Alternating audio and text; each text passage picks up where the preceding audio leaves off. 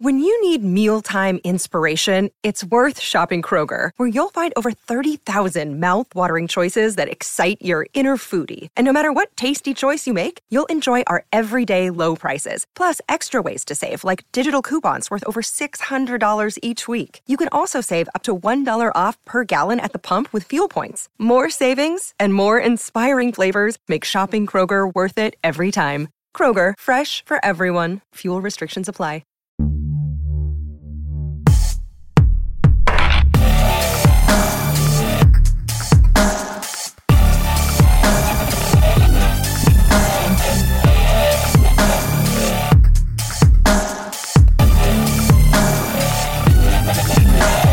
Hey everyone, welcome to DM to GM, the podcast where we help you get your game started and we answer your questions. I am your GM, Sean Howard from The End of Time and Other Bothers. And I'm your DM, Russ Moore from Dungeons & Dragons. And we get together, have a lot of fun, drink way too much coffee, and we answer your questions. So what do we got today, Russ? Today we got an email from Michelle, who asks a very interesting question. The question is, aside from being racist, homophobic, or misogynist, is there anything that is a don't go there in RPGs? Like something that never works in an RPG? Well, Michelle, who I know, and is looking... Oh, so some context. Michelle is looking to start games with a library system. Michelle's a librarian and is looking to get games started with new players. And so Michelle has already eliminated the three big ones. Yeah. What are some things that when we go and think back, games we've been in and games we've run that maybe didn't work? So I can start because I've been in a game where something happened that actually led to me leaving the game. Oh, okay. So I was in a game where I was having a lot of fun. There was a decent amount of agency to the players. And for whatever reason, that changed. Right. And it was like the GM wasn't listening half the time to what was being said around the table. And we started to have to repeat, well, no, my character said they were going over here, or my character wanted to go do that. And then it got to the point where my character would start to make some statements like, I don't know about X anymore. Basically more of an emotional statement, like, like they're pouting. Right. Because of what's been happening in the story. And they would actually correct me and start to tell me what my character, they're like, no, your character knows why. Oh. And so that can happen sometimes in a game where, as a GM, you're like, well, no, we remember seeing the note I sent you, or whatever. But it started to be like they weren't listening and then they were correcting my choices. Right. And I don't think that was their intent by any means. But that can lead to,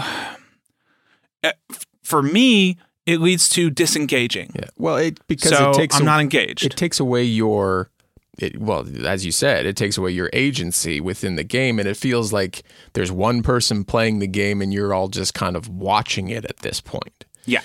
So that's something to watch for at your table. And it's hard sometimes as a new DM. You got a lot going on. You're having to look up things maybe, even though you don't have to do that. We talked about that. But you're worrying about dice and rolls and your notes, and you got a lot of things going on. And so it's okay to sometimes not be listening. But just because we can't multitask as much as we think we can. But something to watch for is watch for engagement at your table. Yes. If you have a player that's not engaging, you should know that. And we've talked about this before, but I think talking about the idea of watching for it, that's probably the most important thing as a DM or GM. And if you start to see 2, then 3, then 4, then the entire table not engaging, you got to catch that before that happens, or it's over. Yeah, the table will break apart, and one of the easy signs, especially in today's day and age, is the phone scroll. Yeah, like if somebody does something within initiative order or within a scene, and then immediately head down in their lap looking at their phone. Yeah, they're not paying attention and they're not there anymore. 100%. And that's it. It's if you notice it when it starts, it's an easy turnaround to re-engage that person and say, okay, well, there's something I'm doing that isn't bringing them into the game. and you can try and reinvite them back to the table and say, "Oops, sorry, let's try something different." But and that can be a conversation. Yeah. Just set up a chat. Be like, "Hey." You don't have to call out the behavior. Nope. Don't do that. Yeah. Just be like, "Hey, I feel like I'm not making this game as fun as I could be. I've sort of forgotten what's important to your character, your player. Like, can you just help talk to me about that? Right? Like what really excites you about this campaign or world? And I want to make sure I'm bringing that. Like what, like even call back. Like I remember when we started, you were so excited about why, and then I think I made a mistake and killed off that thing." And just have a conversation so you can figure out what's fun for them. And they may tell you, like, I just like battle and there's no battles anymore. Great to know. That's an easy pullback in, right? Like, immediately in the next one, you can start off with an epic battle that you've stumbled into. And now that player is back, right? Like, please, we've talked about this before. Another thing that is a mistake. Sorry, I'm ranting now. Go for it. It's funny. When we got this question, Russ and I were both discovering that we're like, well, they've covered it at the start of this. We're like, the 3 things have been named. What else is there? Now so much is popping into my head. We talked about this before, but don't feel like you have to connect all the dots and move everything along like real life. In order. Yeah. You're like, okay, so next session, you're like, I need to work in battle, but we were in a cafe having endless conversations. So now I've got to bring in someone to go, oh no, something's happening. But then there's, just jump time. Think of a movie, right? Like a series movie. Like you think of every episode, or TV show's better, right? You finish an episode, it's contained, it's over. You don't have to start your next episode at where the last one left off. Oftentimes it seems like weeks have passed, right? Like, yeah. Throw them into something. Don't be afraid of that. Players, at first, they'll be like, what's happening? What? And they might be like alarmed. They're like, wait, no, I'm not ready. What? But it's fun. It's exciting to suddenly find your characters in a situation. Don't be afraid of flashbacks to explain how they got there. That can be a lot of fun, right? Like start them in this epic battle and they don't know what's going on. And you're just like, you're in the middle of the battle and the goblins horde that, is attacking and they're on all sides and, just go for it and then roll it back, right? To, if your table likes role playing, roll it back to, and now a day earlier when you met the goblin child for the first time and then just have fun figuring out how they got into this disaster situation. Maybe they stole the ball from the child and now they're in an epic goblin battle. Having that Quentin Tarantino throwback, right? Like you start at the end of the movie and then now you have to work your way to figure out how it happened. I do that a lot because it's fun. Super fun. Yeah, no, totally. Don't feel like there's has to be a continuous narrative from start to finish with every session. Jump to the fun parts and then fill in the gaps as you go. And what about you? Can you think of any games where you were like, man, that just wasn't fun, or that? I've been trying to think of like a specific instance, and I don't know if I have one. But I know that some hard don't go there's are unnecessary violence or torture at a table. Yeah. And I mean, I've run sessions that have had that. However, I've talked to the table beforehand and said, in this session, there is going to be this. And that's where a lot of safety mechanics can come into a game. That's a good point. With the X card. Yeah, the X card, red, yellow, green light. There's a few of them. And again, we've linked them in the past, but I'll link them again because they are valuable mechanics for these sorts of things. I mean, as we hope that there's no racist, homophobia, or misogyny in any of your games or in anybody's games because there's just no place for it. No value. There's no valuable need for any of that. But sometimes with so many people at a table and so many different minds going, you find yourselves in one of these situations. You don't necessarily know how you got there, but you find yourself there.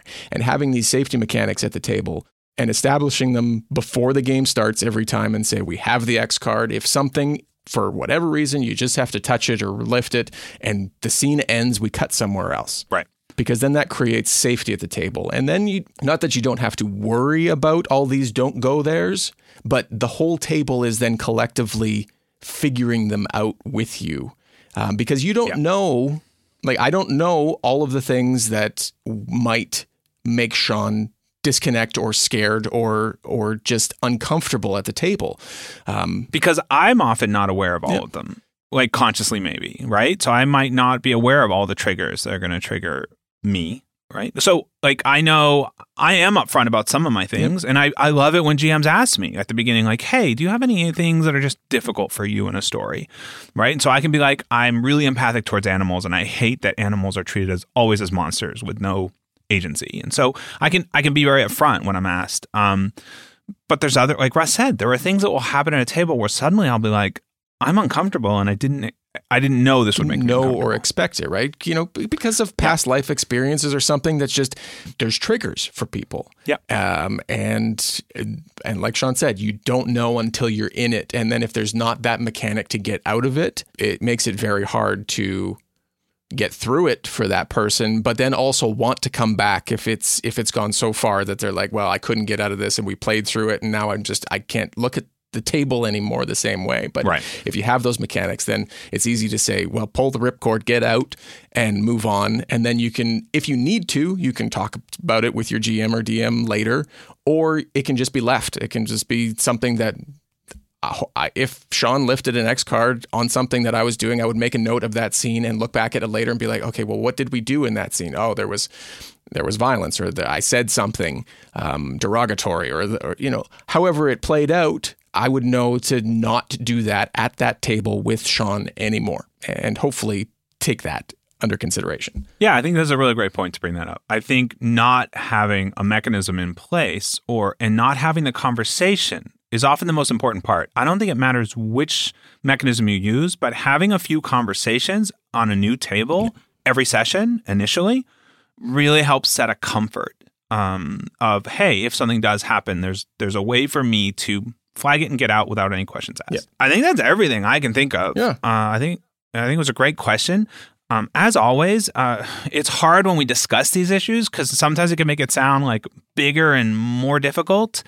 I just want to always frame this back. This is trying to create a fun little thing that can happen in a period of time with a group of people, and there's a lot of work for a DMGM to do, but it still can be super fun, and it should be super fun. Yeah, and all of these subjects that we talk about, I mean, they're things that creep into real life, so it makes sense that sometimes they creep into our games as well. But yeah, having those safety mechanisms and having those conversations with your table about what you can and can't do helps frame the story going forward and helps guide it after something happens, right? Yeah. I would have thought child murder was off the table at End of Time and Other Bothers, but turns out, no. Hey, it's in Dungeons too. That's okay. Yeah. I just need to stop making them creepy creatures. Oops. But yeah. Like, what's the Doctor Who, the kid in the mask? Oh, Mommy. yeah. Yeah, that one. Anyways. Does he say mommy? I think he says mommy. I think so, yeah. Yeah. I just had someone message us to say, I love that episode where you made that little creepy child and everybody wanted to kill them. So, geez. We got a lot of good comments on our child murder episode too. Yeah, they're good fun times. Anyways. Yeah, okay. If you've got more questions about us or our poor choices, please send them to us at dm2gmcast@gmail.com. We're on Facebook and Twitter, and you can also join us in our Discord, where many people ask questions and then also get them answered quicker than we can by the people in the Discord. So thank you. We love all of you in the Discord so much. Thank you very much to the community in there for helping each other out and growing and building better games and more fun and comfortable games at the table. But until next time, get your game started.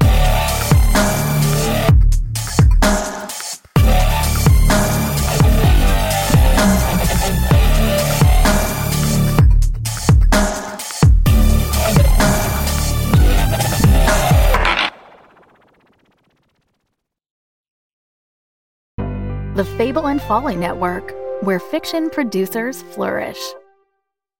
I'm Carlotta Botox, actress, thinktress, and influenceress, and I'm spilling all the tea on Hollywood. Name? Carlotta Botox. B-O-T-O-X. Spell the first name. It's actually Botox. B-E-A-U-T-O-X. Of course it is. First name? Botox is actually my last name. My first name... Okay, there, who's on first? I know it's your last name. Now I want you to spell your first name. Oh, Carlotta. It's C-A-R, as in the automobile. L-O-T-T-A, like lot of talent. Wow. Just wow. There's also an umlaut. The an umlaut? It's 2 dots and it goes over the... Okay, Carlotta, 2 dots. Just take a seat over there. We'll call you when we're ready. Meanwhile, we'll gird our loins. Check out the Carlotta Botox Chronicles, available now on Apple Podcasts or your favorite podcatcher.